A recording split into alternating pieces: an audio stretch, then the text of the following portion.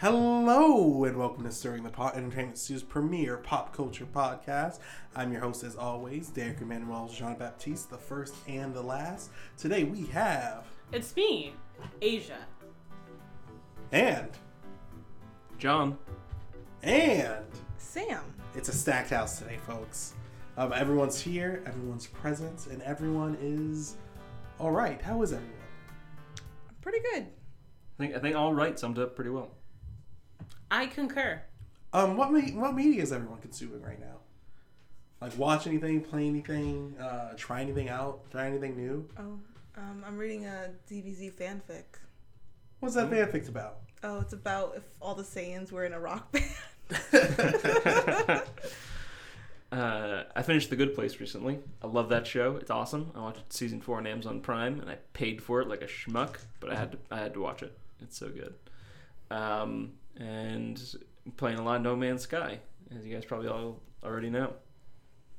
Someone said the word Shinobi Strikers, and ever since then, I've been in a trance, and I've known nothing of the outside world.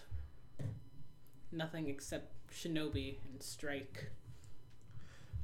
Well, I've been consuming the Dragon Ball Daishinshus. They're like the data books made years ago in the 90s from Akira Toriyama, just about the show for an upcoming podcast episode. So that's been fun. Cool. Is it like in-universe stuff or behind the scenes? In universe. So it's kind of like just like canon explanations. like the actual Fantastic Beasts and where to find them, and Exactly. Quidditch Through the Ages, and all those other dumb books she wrote. Exactly. Wait. You mean J.K. Rowling? Yeah. Gross.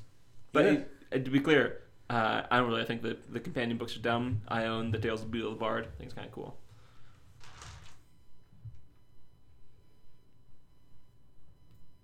Didn't realize that would kill the conversation. This is a no J.K. Rowling household. Oh, don't get me wrong. I hate J.K. Rowling. She's awful and she sucks. And the books are incredibly problematic. Sorry. But the companion pieces were analogous. This is a no J.K. Rowling household. Not only includes the like transphobic comments, but it's just like Sam. She's never read the books and or never seen the movies, and at this point, it's just a boycott of them. Like not because of what was said, also because of that, but also her entire life she's had to deal with people saying that hey, the Harry Potter stuff's the most like. The best thing in the world. And now where are those people? Yeah. Like my entire academic career, even to this day, people from who I talked to in high school, they would like, not only would I be like, yeah, I never watched the Harry Potter movies, but they would be like, you never seen the Harry Potter movies? We're going to watch all the movies in sequence. It's 24 hours. Strap in. I never met anyone who was that into the movies. That's funny. That's all I've met. That's funny. I know people were pretty into the books, but I've never met someone who's like, you haven't seen the movies? What's wrong with you? John, I need to do an experiment. Next time you meet someone who's just like, oh yeah, Harry Potter, tell them you didn't see the movies or read the books, that you know nothing about the show. I guarantee you they'll like rant to you. I'm going to be honest. In my line of work and with the people that I regularly speak to, that conversation is never going to come up. You're right. For a while, I'm probably not going to meet somebody who's into Harry Potter. I used to work at the Harry Potter places, the Harry Potter World. land at Universal. For a second, I thought that was one of like my internship things, and it's like, Derek, did you sign an NDA that says that you can't talk about this? It's like, no, that's Universal. It's fine. Yeah, I can talk about this. I used to work there, and I used to pretend that I didn't know what they were talking about. It's funny. Like, I read all the books. I didn't see all the movies. I read all the books, and they'd be like, "Oh, who's your favorite character in Harry Potter?" I just work here. Which one's Harry Potter? I'm at a bank. I'm at my job at the bank. Harry? Who's that? The wizarding world of yeah, it's a wizard place. There's magic. What else did I need? Who the hell is Harry? Because don't you live at, wasn't your job in Hogsmeade or something? It was in Gringotts Bank. That one's in Diagon Alley. Yeah. Yeah. I only say this like it matters because there are 2 different parks in Universal. You're right. Aren't they the link between? Yeah. The Hogwarts Express link. Yeah. Sorry, that's what I meant.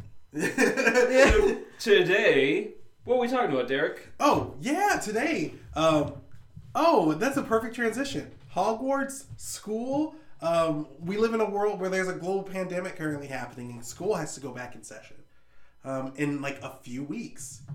For me, I'm supposed to start in like 3 weeks, and they just had to push. They had to push the start of school back a month because the growing rates of like coronavirus cases, which Florida has reached a record in the world. Yeah, Florida's the epicenter of the disease internationally.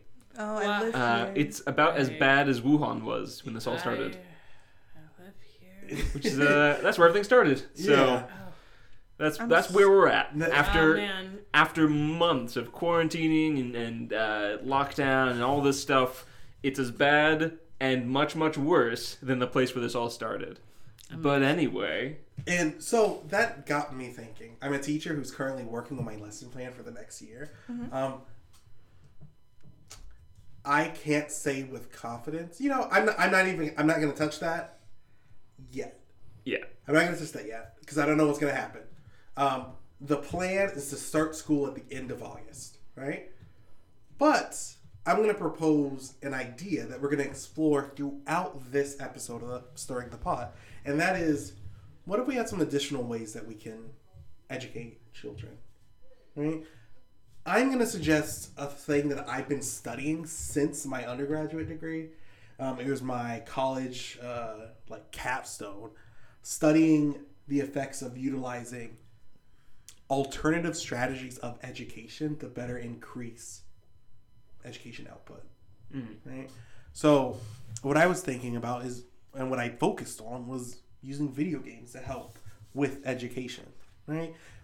Off the top of our heads, I think we can all think of using video games in a sense throughout our time in education, right? Can any of you guys share because for example, I used Reading Rabbit in middle school. In elementary school. What are some examples of other things that you guys have done? So mine's kind of weird, but it's also the simplest of all these, so I'll go and start real quick.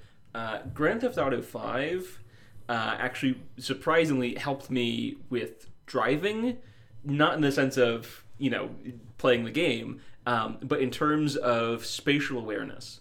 Because one thing I had trouble with when I first started driving was backing up. Mm-hmm. And I noticed in playing Grand Theft Auto, you have that top-down view of the car, and occasionally what I would do is I would practice backing up in the game.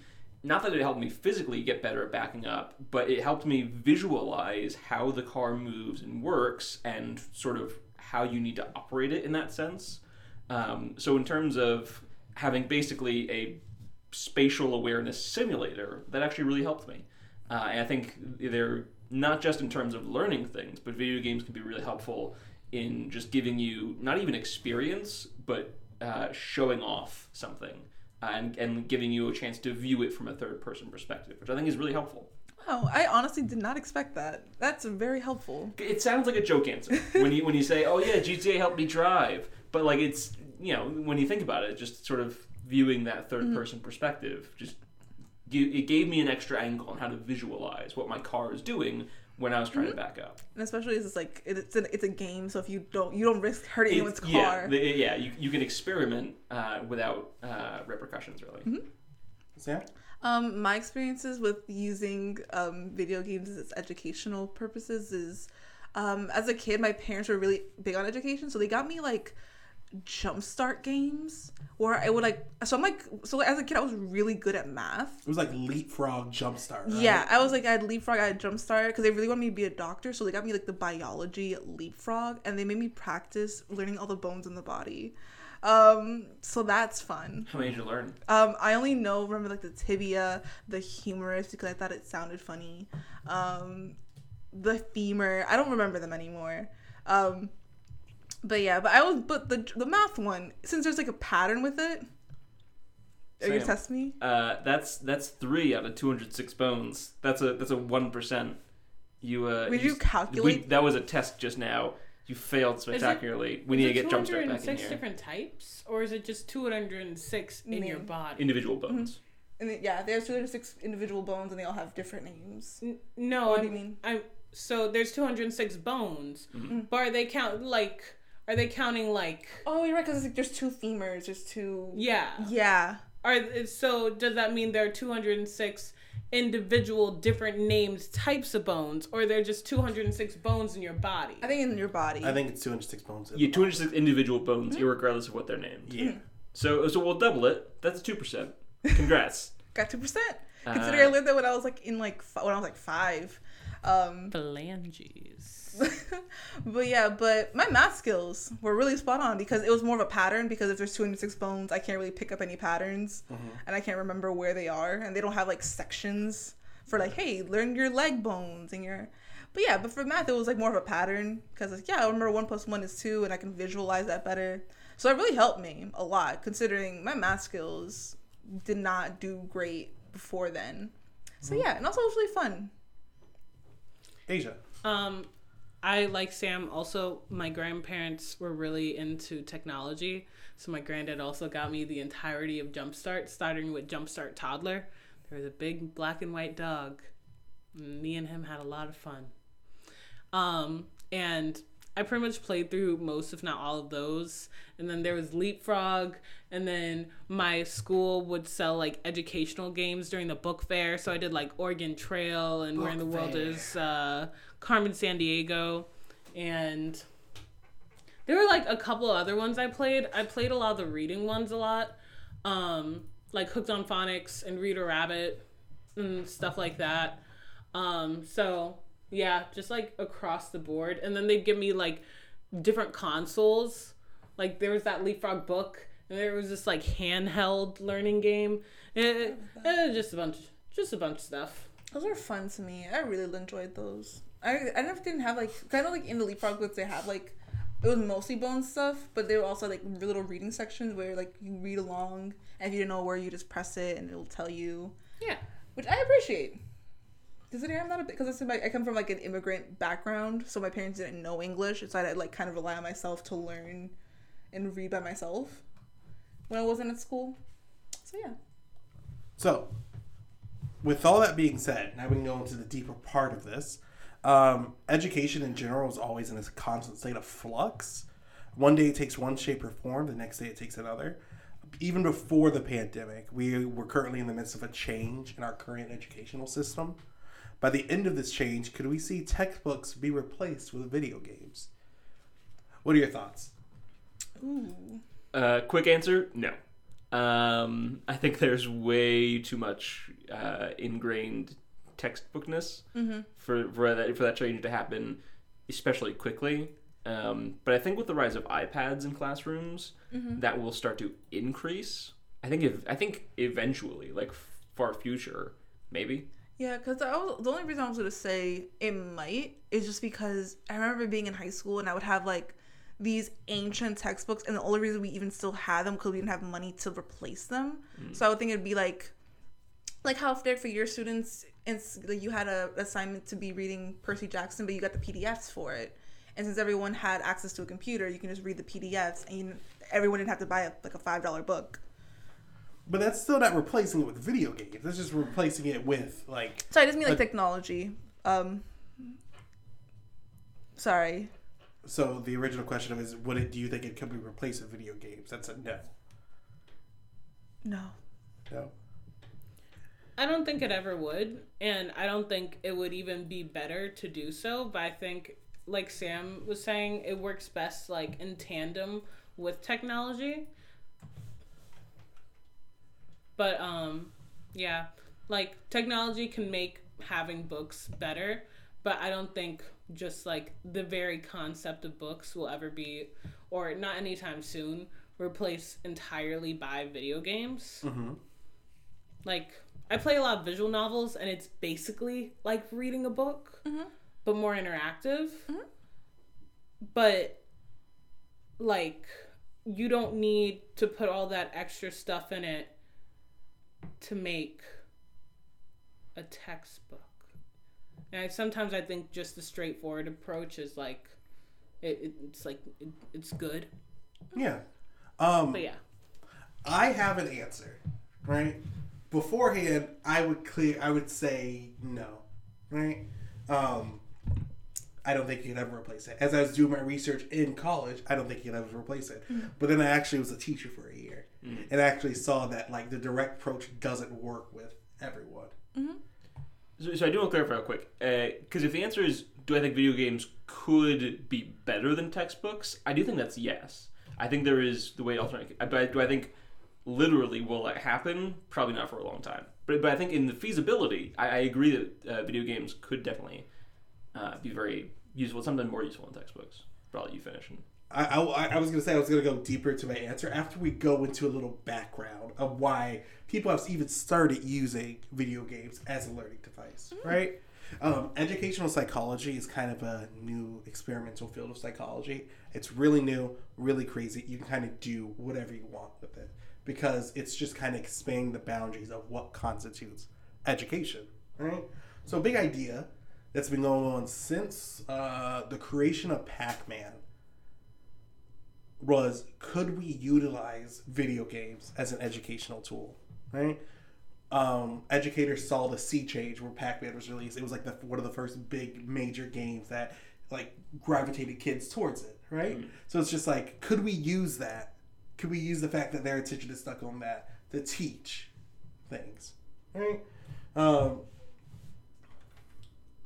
The first real educational program was called Logo Programming. And it was like made by Turtle Academy, and that was just teaching you how to code. Oh wow! Right? Really boring, really dry. Didn't really do a lot, but it taught people the thing. The main complaint is that kids didn't think this was fun. Which is not a game then. The next educational video game didn't arrive until 1973, which is called Lemonade Stand. It was created as a business simulation game and taught players basic economics. Oh. I remember Cool Math had a similar game where it's like Lemonade or Coffee Shop, where it's just like, yeah, where it's just like you're setting up your business and you're trying to do all that stuff. Oregon Trail was the next one, 1982. Like who's here has played Oregon Trail? Like almost everyone, right? Yeah, I played Oregon Trail. Yeah. What was that supposed to teach people? Civics. So like just like. Oh really? oh, Like I about thought the, it was just like supposed to- Sorry, civics is what we call like social studies now. yeah, so like the layout of the land and just Yeah. cultures and stuff. That's weird because I skipped all that in Oregon Trail. How did you? That's which game? Like I'm sorry, I played Oregon Trail 2, and that was in Oregon Trail 2. They kind of like embedded it. They were like, "Which game did you play? The original." The original Oregon Trail. Oh, yeah, okay. because like, you learn about stuff, and I was like, it feels like a really educational game. Like you're learning about the different places, but it's like you can just show up, and it's like, "Welcome to Fort Bragg." You do skip all that. Hit spacebar a bunch of times. I'm showing John a picture of Oregon Trail 2. That's what Oregon Trail 2 looks like. Yeah, that almost looks like a original Fallout game.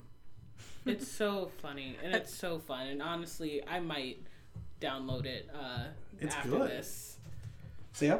I think looking at the pictures of Oregon Trail 2, I think I might have played Oregon Trail 2 as a class. But I don't remember. I don't like me personally, I didn't retain anything because I wasn't the one physically like playing it and reading it. And we were doing it as a class, and like the class made decisions, and it's like, oh, that's a dumb decision. I wouldn't have made that. So I didn't pay attention. Yeah. So me personally, I didn't learn anything from that because of the way it was set up.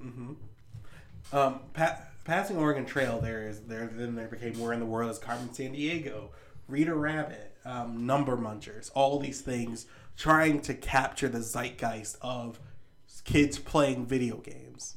Because the constant idea throughout these educators were that, hey, if we can, kids spend so many hours playing video games, if we can turn that into at least a few hours of them like learning something, then that's an accomplishment.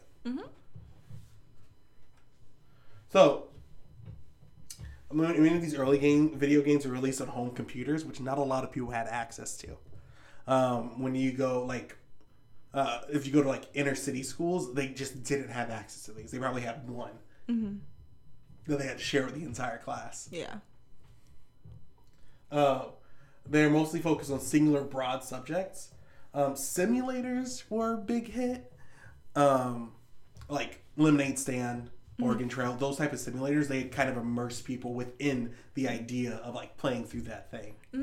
Yeah, it made it more of a game than just doing math on like a weird calculator. Yeah. Companies like Scholastic and the Learning Company were pushing out entire series dedicated to edutainment, which is what Entertainment Sue does, Yeah. So or at least we try to. see that keyword.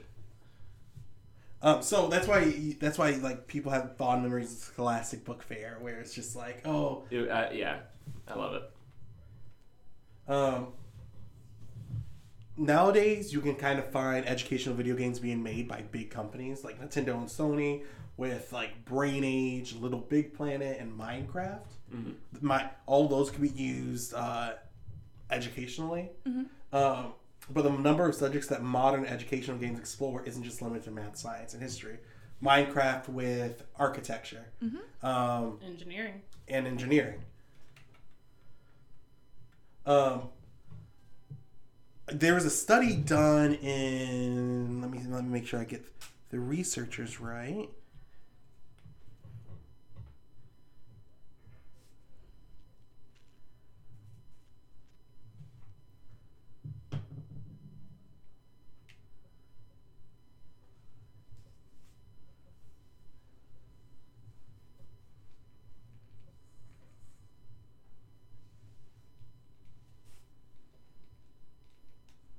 Here it is. A research done by Saiz Lopez, Vasquez Cano, Dominguez Garrido, and Miller J. The exploring application, attitudes, and integration of video games, Minecraft EDU in middle school, where in Venezuela they started a Minecraft program where it's teaching young architects, engineers, this subject, this craft through Minecraft. That started in 2014. A few of them should be graduating soon. Oh wow! And so far it's been quite a success, right? These different programs are being utilized across the board to showcase that these games could work. Who's here as a fan of management games? I am. Hello, it's Asia. I love management games. So what do you like about management games? I like seeing numbers go up. Wow. I haven't really thought about it. It's just, I know management games are like, they give you goals, but a lot of it is like self goals, and it's just starting with something really small and then making it grow big, and then getting the stamp at the end that says you did it, your success. So, have you played management games similar? Like, you played the Oregon Trail. Have you ever played, like, Papers, Please? No, That's a good one. So, because I'm older now and I require my own money. because Oregon Trail, since you played half of that, it talks about how those games, if you paid attention to them like you were supposed to, it helps build empathy. My family. Yeah, because in Oregon Trail too, they'd have people that you came across on the trail and they'd be like, hey guys, I see your wagon train. We lost everything. My brother's dead. My husband's dying. I have dysentery. Can I have an apple, please? And you're like, whoa, this apple did a lot to make it here. I paid like big bucks for this apple. And then they'd be like, please, I'm dying. All I see is meat for the supply. So, like, we're talking about a lot of positives for education in video games, which is why this is where my answer is going to come through. I don't think it will ever replace traditional learning. That doesn't mean that you can't have it as a big supplement of it, right? For example, in my class, I'm currently working on a ELA video game to help teach, like, writing, right? We have the teaching I give you. You have the notes you take while I'm teaching. And there's also this companion game, this extra DLC of learning that you can play. For free. I set it up like, so unlike a lot of other like learning games, I set it up like the old Final Fantasy games. So it's like, it's a sprite game, turn-based combat, but there is a story that I created. And in order to get through the story, I work in a bunch of like ELA questions, ELA problems, in a way that's intrusive to the story. But if you want to get through the story, you need to know these things, right? So that I was only able to try it with one group before the school year ended and the coronavirus sent everyone home, because the plan was to see how well that group did during the end of the year exams compared to like everyone else. Right? Because they were my tutor group.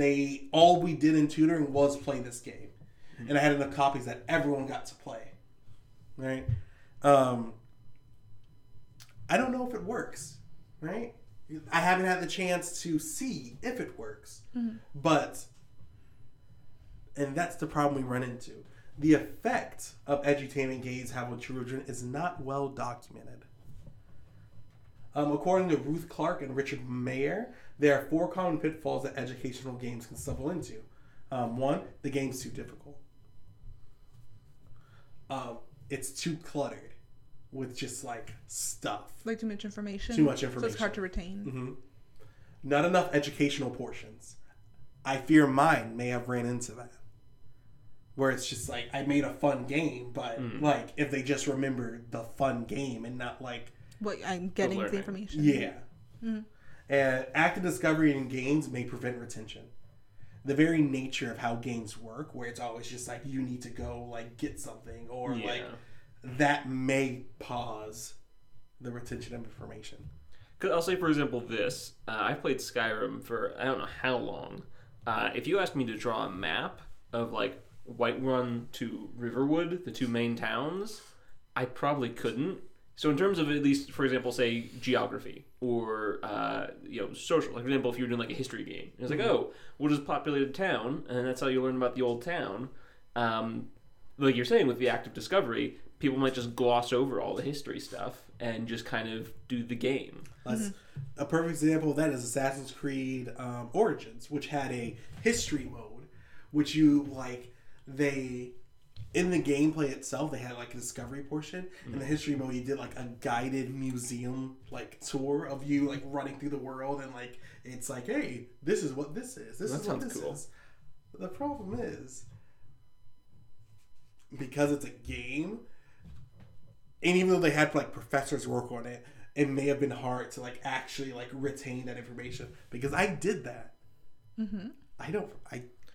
I can't recall what I saw. Is it like you have to go through it twice, once for discovery, second time for retention? Exactly. And even then, like, I wonder if having to go through it twice would make up for it. Because if you have a game that you like that's fun, you don't mind playing it through multiple times. And especially if the alternative is just like, so you can sit down through this book, or, because you can only play through something for the first time once. Yes. Yeah. Exactly. But I think part of it also might just be at a certain point, it's just the parkour of Assassin's Creed kind of overshadows the history, and it's like it's you can learn from it. But I think that active discovery is big, where it's like it's the actual gameplay is it's like even if you do it 1,000,000 times, you're still kind of being brought in by the parkour and the fun traversal, and it may be overshadowing the game. And it's not like exactly that's going to happen, but it's the concept. This conversation has made me think about one mistake of my game that I need to go back and rectify. Once a student loses and like they have to like start over, it's no longer about, hey, what was that portion of ELA, like, oh, what does the conclusion need in order to pass? It's no longer that. It's like, oh, okay, that's the second one, that's the first one. It's like they're just remembering the placements of it. So you need like a randomized thing for it. It could be gibberish words, but because they know which ones go where, that's what they've learned. And sorry, no, that's what I was gonna say. Oh, sorry. Okay, I was also gonna say is like, I know that for your specific game, they also need to go to certain like totems. And like it's like, oh yeah, I started all the way over. Let me just like go to these totems, like click through it.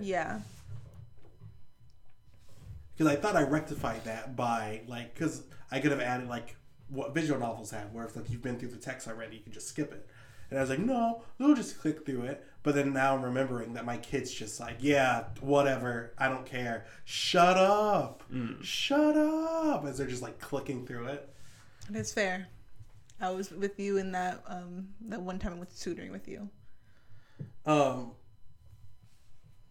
So that those 4 things are like the big like hurdles. And the thing is, it doesn't seem like a lot when I'm just like they're 4, but it's like those are like huge. That's a big hurdles. 4. Mm-hmm. Like, if you make a game too easy, It's not engaging. it's not engaging. Yeah. If it's too hard, like if the questions that like make it educational are too hard, they're not going to get anything to it, and then kids are just going to get frustrated. Yeah, and it's kind of like a classic video game question itself of how challenging should a game be? How, should there always be an easy mode or a story mode? Yeah.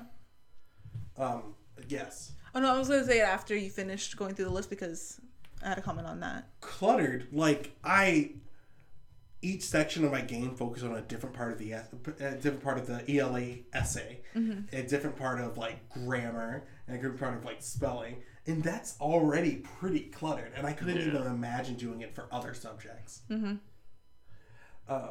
enough educational portions. You don't want to just make like a virtual test.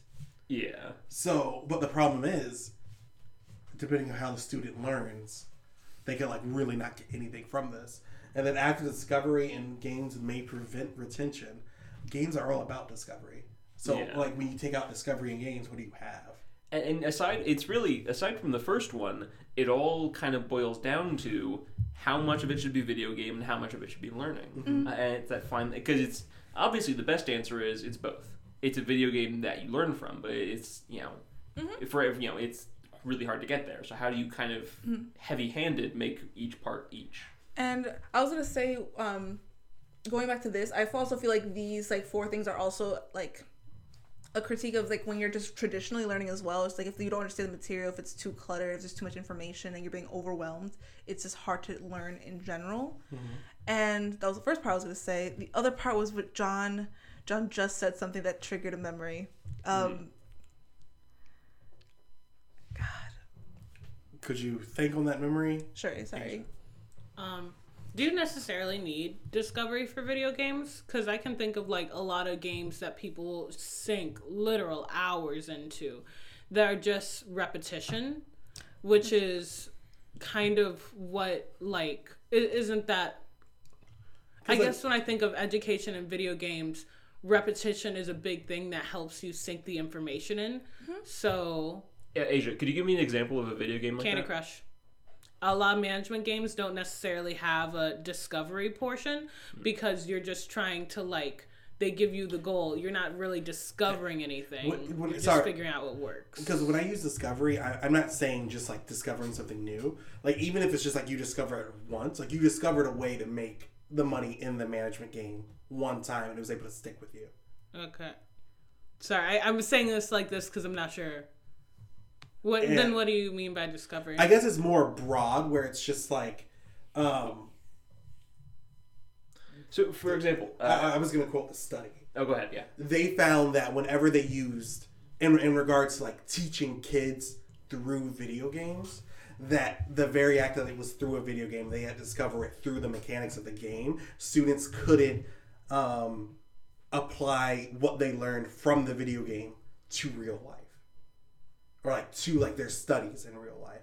Where it's just like, hey, they use the example of management games where it's just like, hey, you learn how to do this math equation through this management game. Now do it on the test. But it's like they learn how to do it for the management game, but they couldn't apply those same principles to like the real life tests that they had. Yeah, so they weren't learning the formula, they were just learning how to do the game. And it's just, it happened to be the game used the formula. Yeah. But they weren't really learning that, they were learning the game. And I'm sorry, this isn't the way that I'm using Discovery. This is the way that Ruth Clark and Richard Mayer used it. So like an example I think of Discovery, and that's not super example, is in Candy Crush, or any Bejeweled style game, like learning how to do a specific combo that gets you like a super candy that like explodes a bunch of rows. I feel like that would count for Discovery. Like even though you're not like learning something new or unlocking a map or getting like a new combo or ability, just learning how the game works itself in part can be discovery.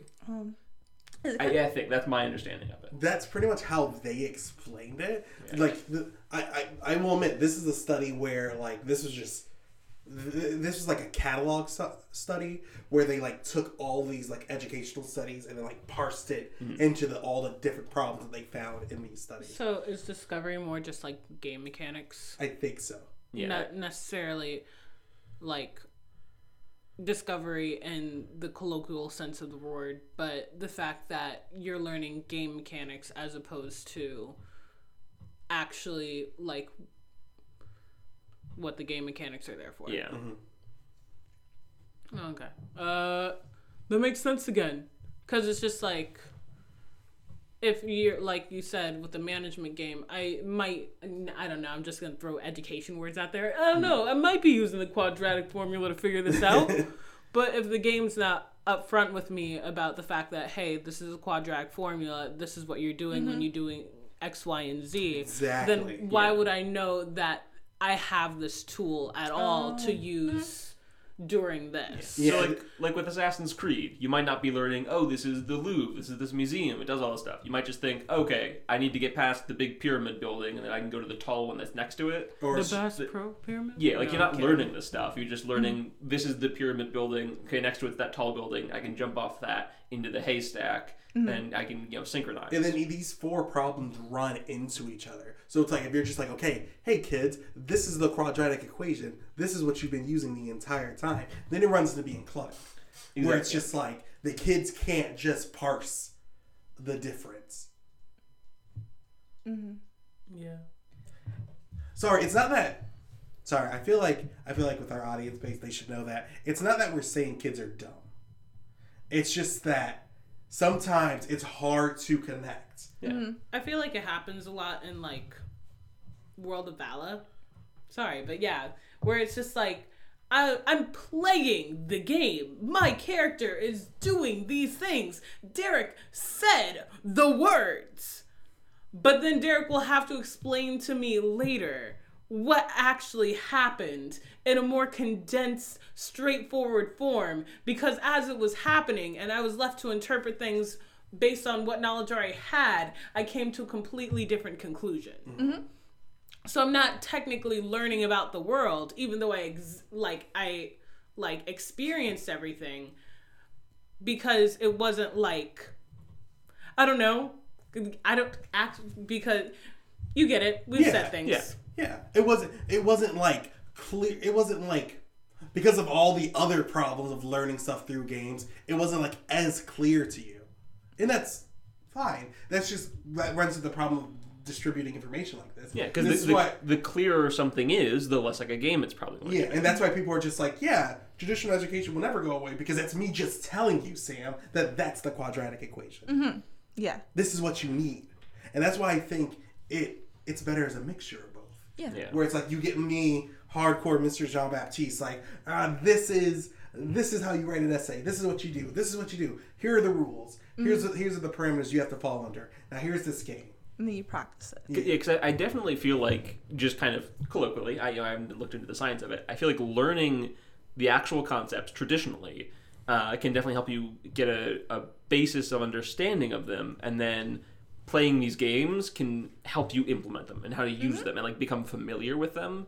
So then once you have a basic understand, like, I think learning something for the first time in a video game can be very difficult. But if you're using that to reinforce the knowledge, to use it in certain ways, to become familiar with it, to memorize it more, I think that could be certainly a tool for it. So not so much of learning, but of reinforcing. It's a good word, Asia. Because what Asia, like, as soon as I forgot the word, it went into Asia's mind. She just said it for me. That's how we work, baby. The repetitiveness of a game, like in terms of like practicing these things constantly. Cause I was like thinking back at like how I learned math. It's just like, me constantly having to do the same thing over and over and over again. Maybe practice these specific skills and adding and subtracting and multiplying. But I know for language arts, it's not exactly, you can't exactly be repetitive in that sense. Yeah. Because what you're teaching these kids is to write an essay at the end of the year. It's hard to do that when there's so many different ways to write essays. It's like a lot more subjective. And so you can teach them like the skills to write an essay, but getting practice in perfecting that is not like math. It's not one answer. Yeah. So yes. So I just want to get that out there. Yes. I might be jumping ahead, but does this cover? Did you cover any of like? This is gonna sound stupid. I'm finding the words. Like the psychology behind video games of what makes like these kids keep coming back, or is it just like a broad discussion? Because I guess while we're talking about it, I'm thinking of stuff like I've seen kids like go to in the classroom where teachers will have left me work and they'll be like, "Oh, I hear you, I see. Miss So-and-so left this. But what I want to do today is I want to go on Freckle or I want to go on iStation or something like that." What? Where, I should, Freckle isn't necessarily a game. It's just a bunch of math problems. And you have an avatar, a cute little avatar animal, where as you do these math problems, you get coins, and then you can buy stuff to put on your avatar. So it's like a game, but you're not like the game, that portion you're playing is just answering actual, just real life problems. Yeah, the gamification doesn't come in the math. It's just you do all the math and then you get rewards for it after. I do have an answer for that. Oh, I was gonna theorize. I'm like, is it just like, yeah, I could either be doing math problems for free, or I could be also getting coin and like, you know, making sure my avatar looks great in this game. Is it also like the reward in your, like the reward systems in your brain, just like, yeah, the addictiveness of that? It's a combination of multiple factors. Mm-hmm. One, the very aspect if you tell a kid that it's a game. Myers did a study on it where it was just like, okay, so I told this kid that this was a game, and so they tried a bit more because games offer some type of reward system for kids, right? Like for me, something that was very successful wasn't something like that. It was like, hey kids, if you get an A in my class, I'll buy you a gift card. Like if you get an A in every quarter in my class, I'll buy you a gift card. I'll buy you a gift card and I'll buy you the Fortnite Battle Pass. And then the thing is, it became a game for Asia students. It seems like it was a break from the norm, right? That represented.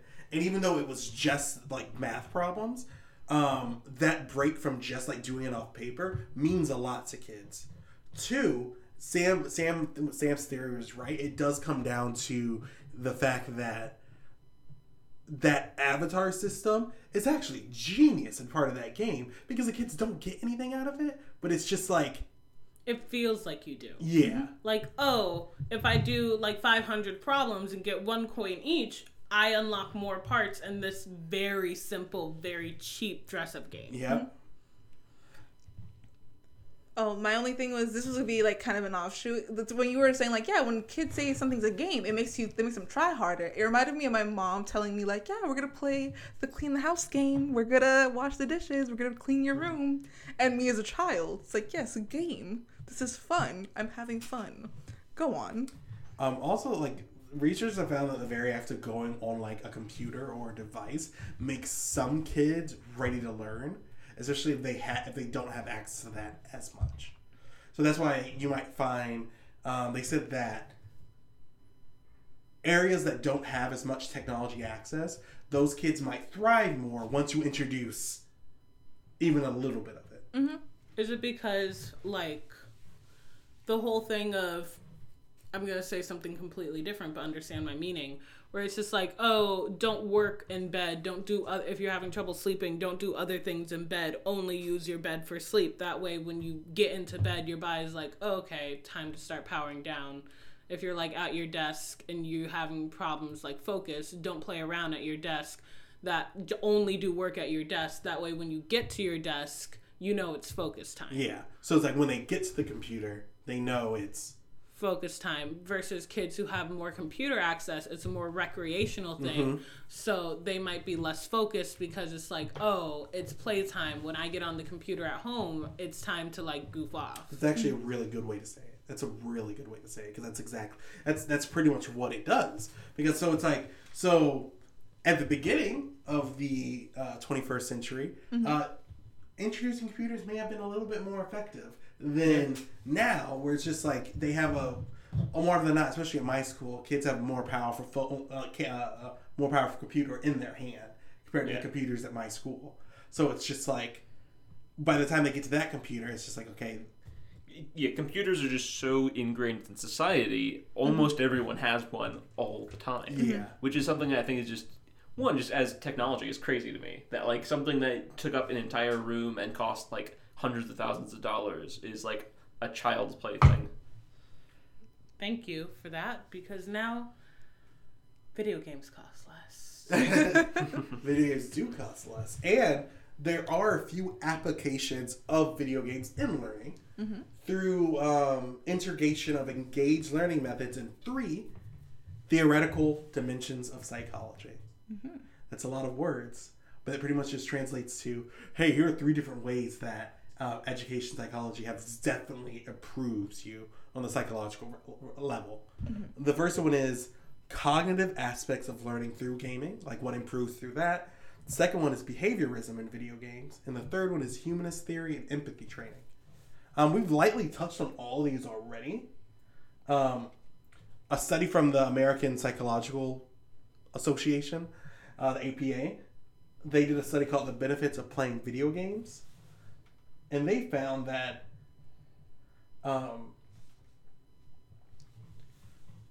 first of all, they differentiate video games by genre along 2 dimensions. Social, non-social games, and simple, complex game. They further identify 4 key areas where video games may benefit an individual. Cognitive processes, motivation, emotion, and social. Social, non-social games are like games that you can play online with others. Right? So it's just like, hey, there's a social aspect of the game, or you can avoid that. And the way that you avoid that can inform 4 key areas of brain cognition. John brought up, and simple complex is like games that force you to try something that might change you on the cognitive function. John brought up GTA 5 and learning how to drive through that, and that's a perfect example of a simple complex game that helped improve his cognitive processes through the game. And that's just like a first-hand example of that working for John. Yeah.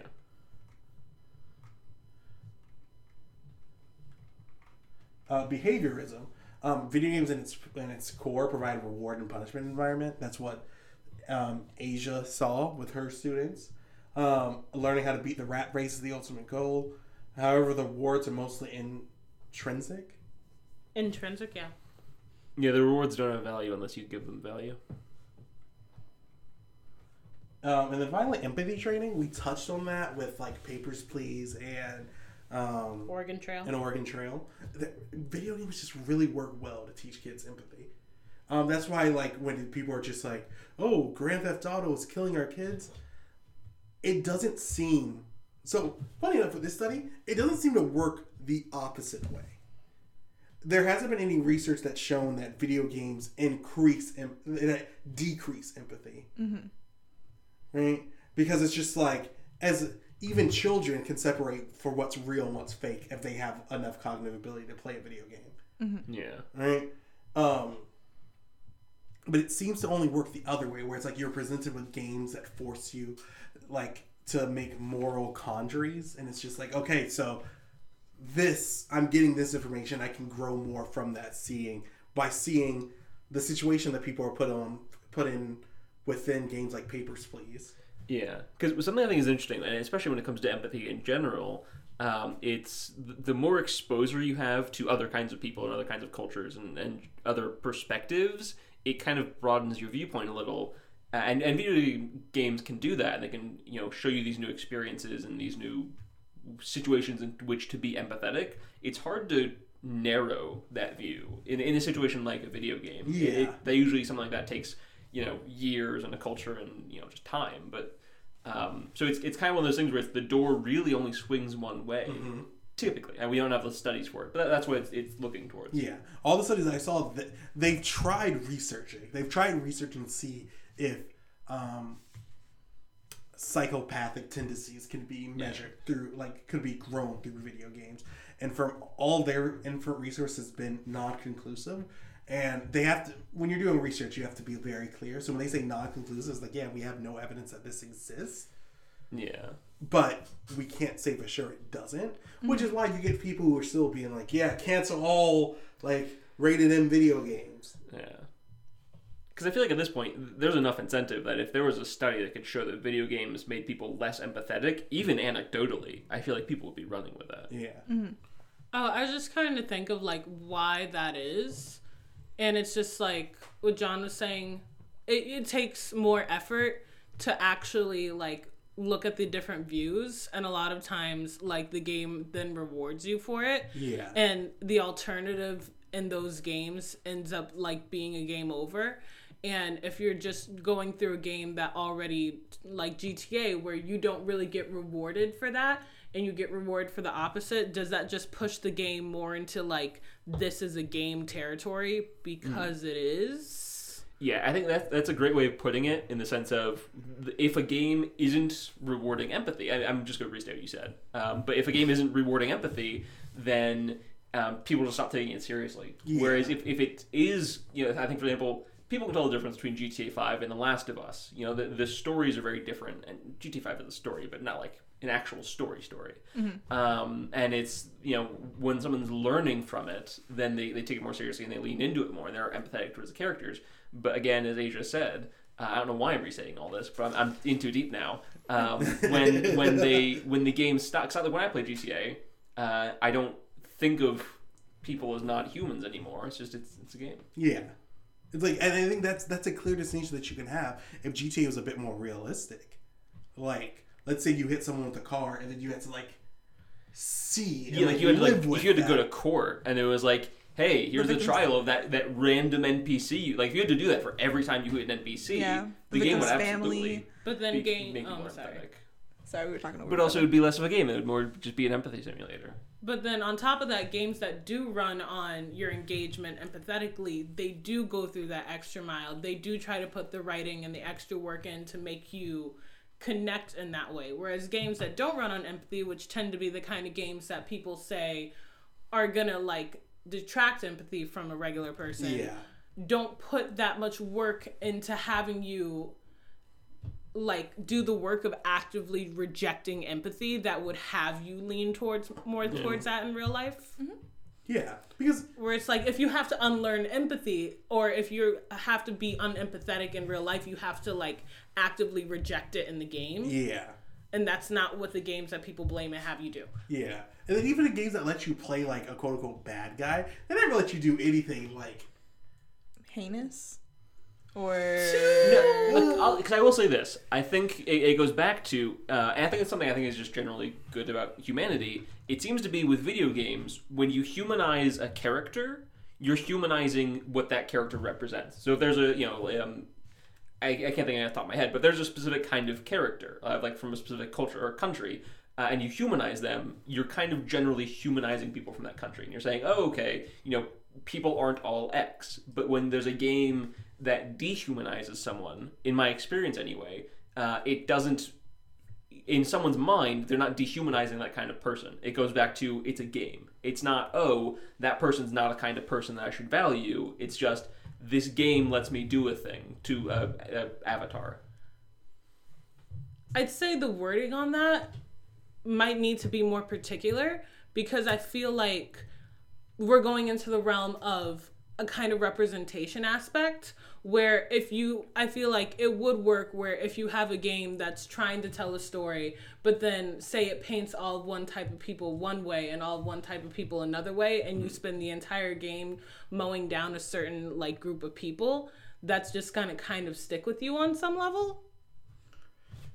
If that makes sense. It sounds like it's a bit of a different discussion than what we're talking about. Yeah. It is, because that makes sense, because I was going to bring up, as Associated Jobs thing, I'm glad you brought that up, because that puts the difference of the new Call of Duty Modern Warfare game. That's exactly what I was thinking of. Where it was just like the developers of the game went the extra mile to be like, hey, the choices you make in this game, look at this. It affects these people. And then like usually Modern Warfare, Call of Duty in general, well, a lot of first-person shooters that take place in war in general, they they tend to get a lot of flack, and sometimes deservedly so, for how they like showcase indigenous people of their own country, like people in the Middle East, people in like Latin American countries. And this game, Modern Warfare, attempted, and it was still Call of Duty, but it still like attempted to like go a step further and show you that these people are still like people. And so it made it, but it left like the moral questioning up to you. And a lot of people didn't like the story. Because did you play it, John? Which one specifically? The new Modern Warfare. No, I haven't played through this one. I haven't played Call of Duty in a while. Because it's like you'd kill people and people would be like, you would hear like their screams as they're dying. I remember you told me about that. Yeah, and then it was just like people hated it.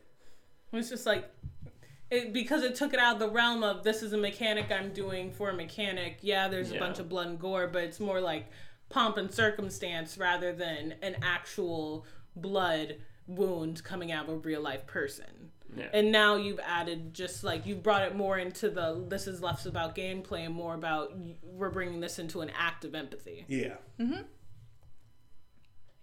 Also, thank you, because you took it from my brain and you just said it better than I would have. So, I can't speak for everyone here, but in particular, my hope for the future is that we'll be able to, as we just pointed out in the last few minutes of our discussion, healthily moderate the integration of video games as a learning addition. And not necessarily it can't be the chief. Like, maybe like 100 years from now, but right now, no, we still need like direct teaching. So it's why the game I'm creating, it can't just teach these kids if we happen to be in quarantine and have to do social distance learning. Yeah. Right? They still need me to teach it directly. This is not a substitute for learning the classic ELA essay. Yeah. This is in addition. Yeah.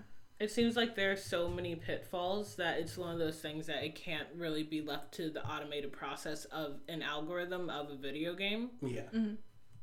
Yeah. Well, you're not out of a job yet, Derek. Not yet. I guess neither am I.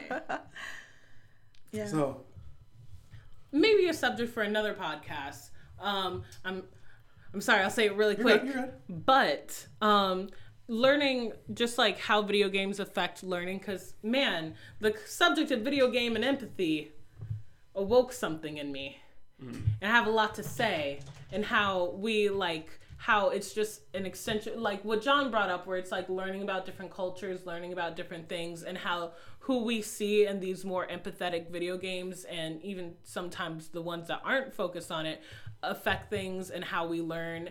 Maybe not necessarily in the traditional I'm a person in school type of deal, but in like the kind of like socio-political realm type deal, and how just zoom in on video games and empathy. Hi, I'm Age Angelini, and I'd like to talk to you about I think that will be a fun, about why I get sad when I choose the mean Fun option. fun is a curious word. Yeah. Because the thing is, the game that came to mind, we're wrapping up now, but the game that came to mind when you were talking about like empathy in games, I was just like, there's a game called Tyranny where its whole spiel was that you get to be the bad guy. And the thing is, it's just like, I was like, oh sweet, I'm gonna pre-order this game and I'm gonna be the bad guy. And then like I played it, I was like, oh, they're really letting me just be the bad guy. Oh, so I can click this option? I was like, oh, I don't like this. Oh, so you really, I'm hovering over it. It seems it's not grayed out. I can click this for real. This is it. For real. I'm gonna click it. Oh, you did it. Oh, you did it. Oh, I have to live with this decision now. Oh, it auto-saved. Oh, God. Yeah. Oh, God. And I hate playing the bad guy in video games, but that's a thing for later. This is a great discussion, everyone. I had a great time with this. I've been wanting to do this podcast for a while. I have a lot to say. At one point, I was just like, Derek, are you just going to read this essay? Just read the essay. But it's like 60 pages. So it's like... Louise. Maybe don't just read the essay on podcast. Maybe save that for a special Patreon only. Technically, that's just an audiobook. Because I was like, Derek, you have graphs. You could do the audiobook with commentary, but Derek. Yeah, if you pledge $1,000 a month on Patreon, Derek will read whatever in-depth study you want over a mic. Sounds more like if you give Derek an iota of attention, he'll just pull out all these old essays. Or you could just comment probably for free, and he might do it anyway. Look in Derek's direction. Oh, he's already halfway through the first paragraph. Oh, he's already Oh, reading. I'm locked in. But this has been great. I'm Derek. I'm Asia. I'm John. And I'm Sam. And thanks for listening. Bye. Goodbye.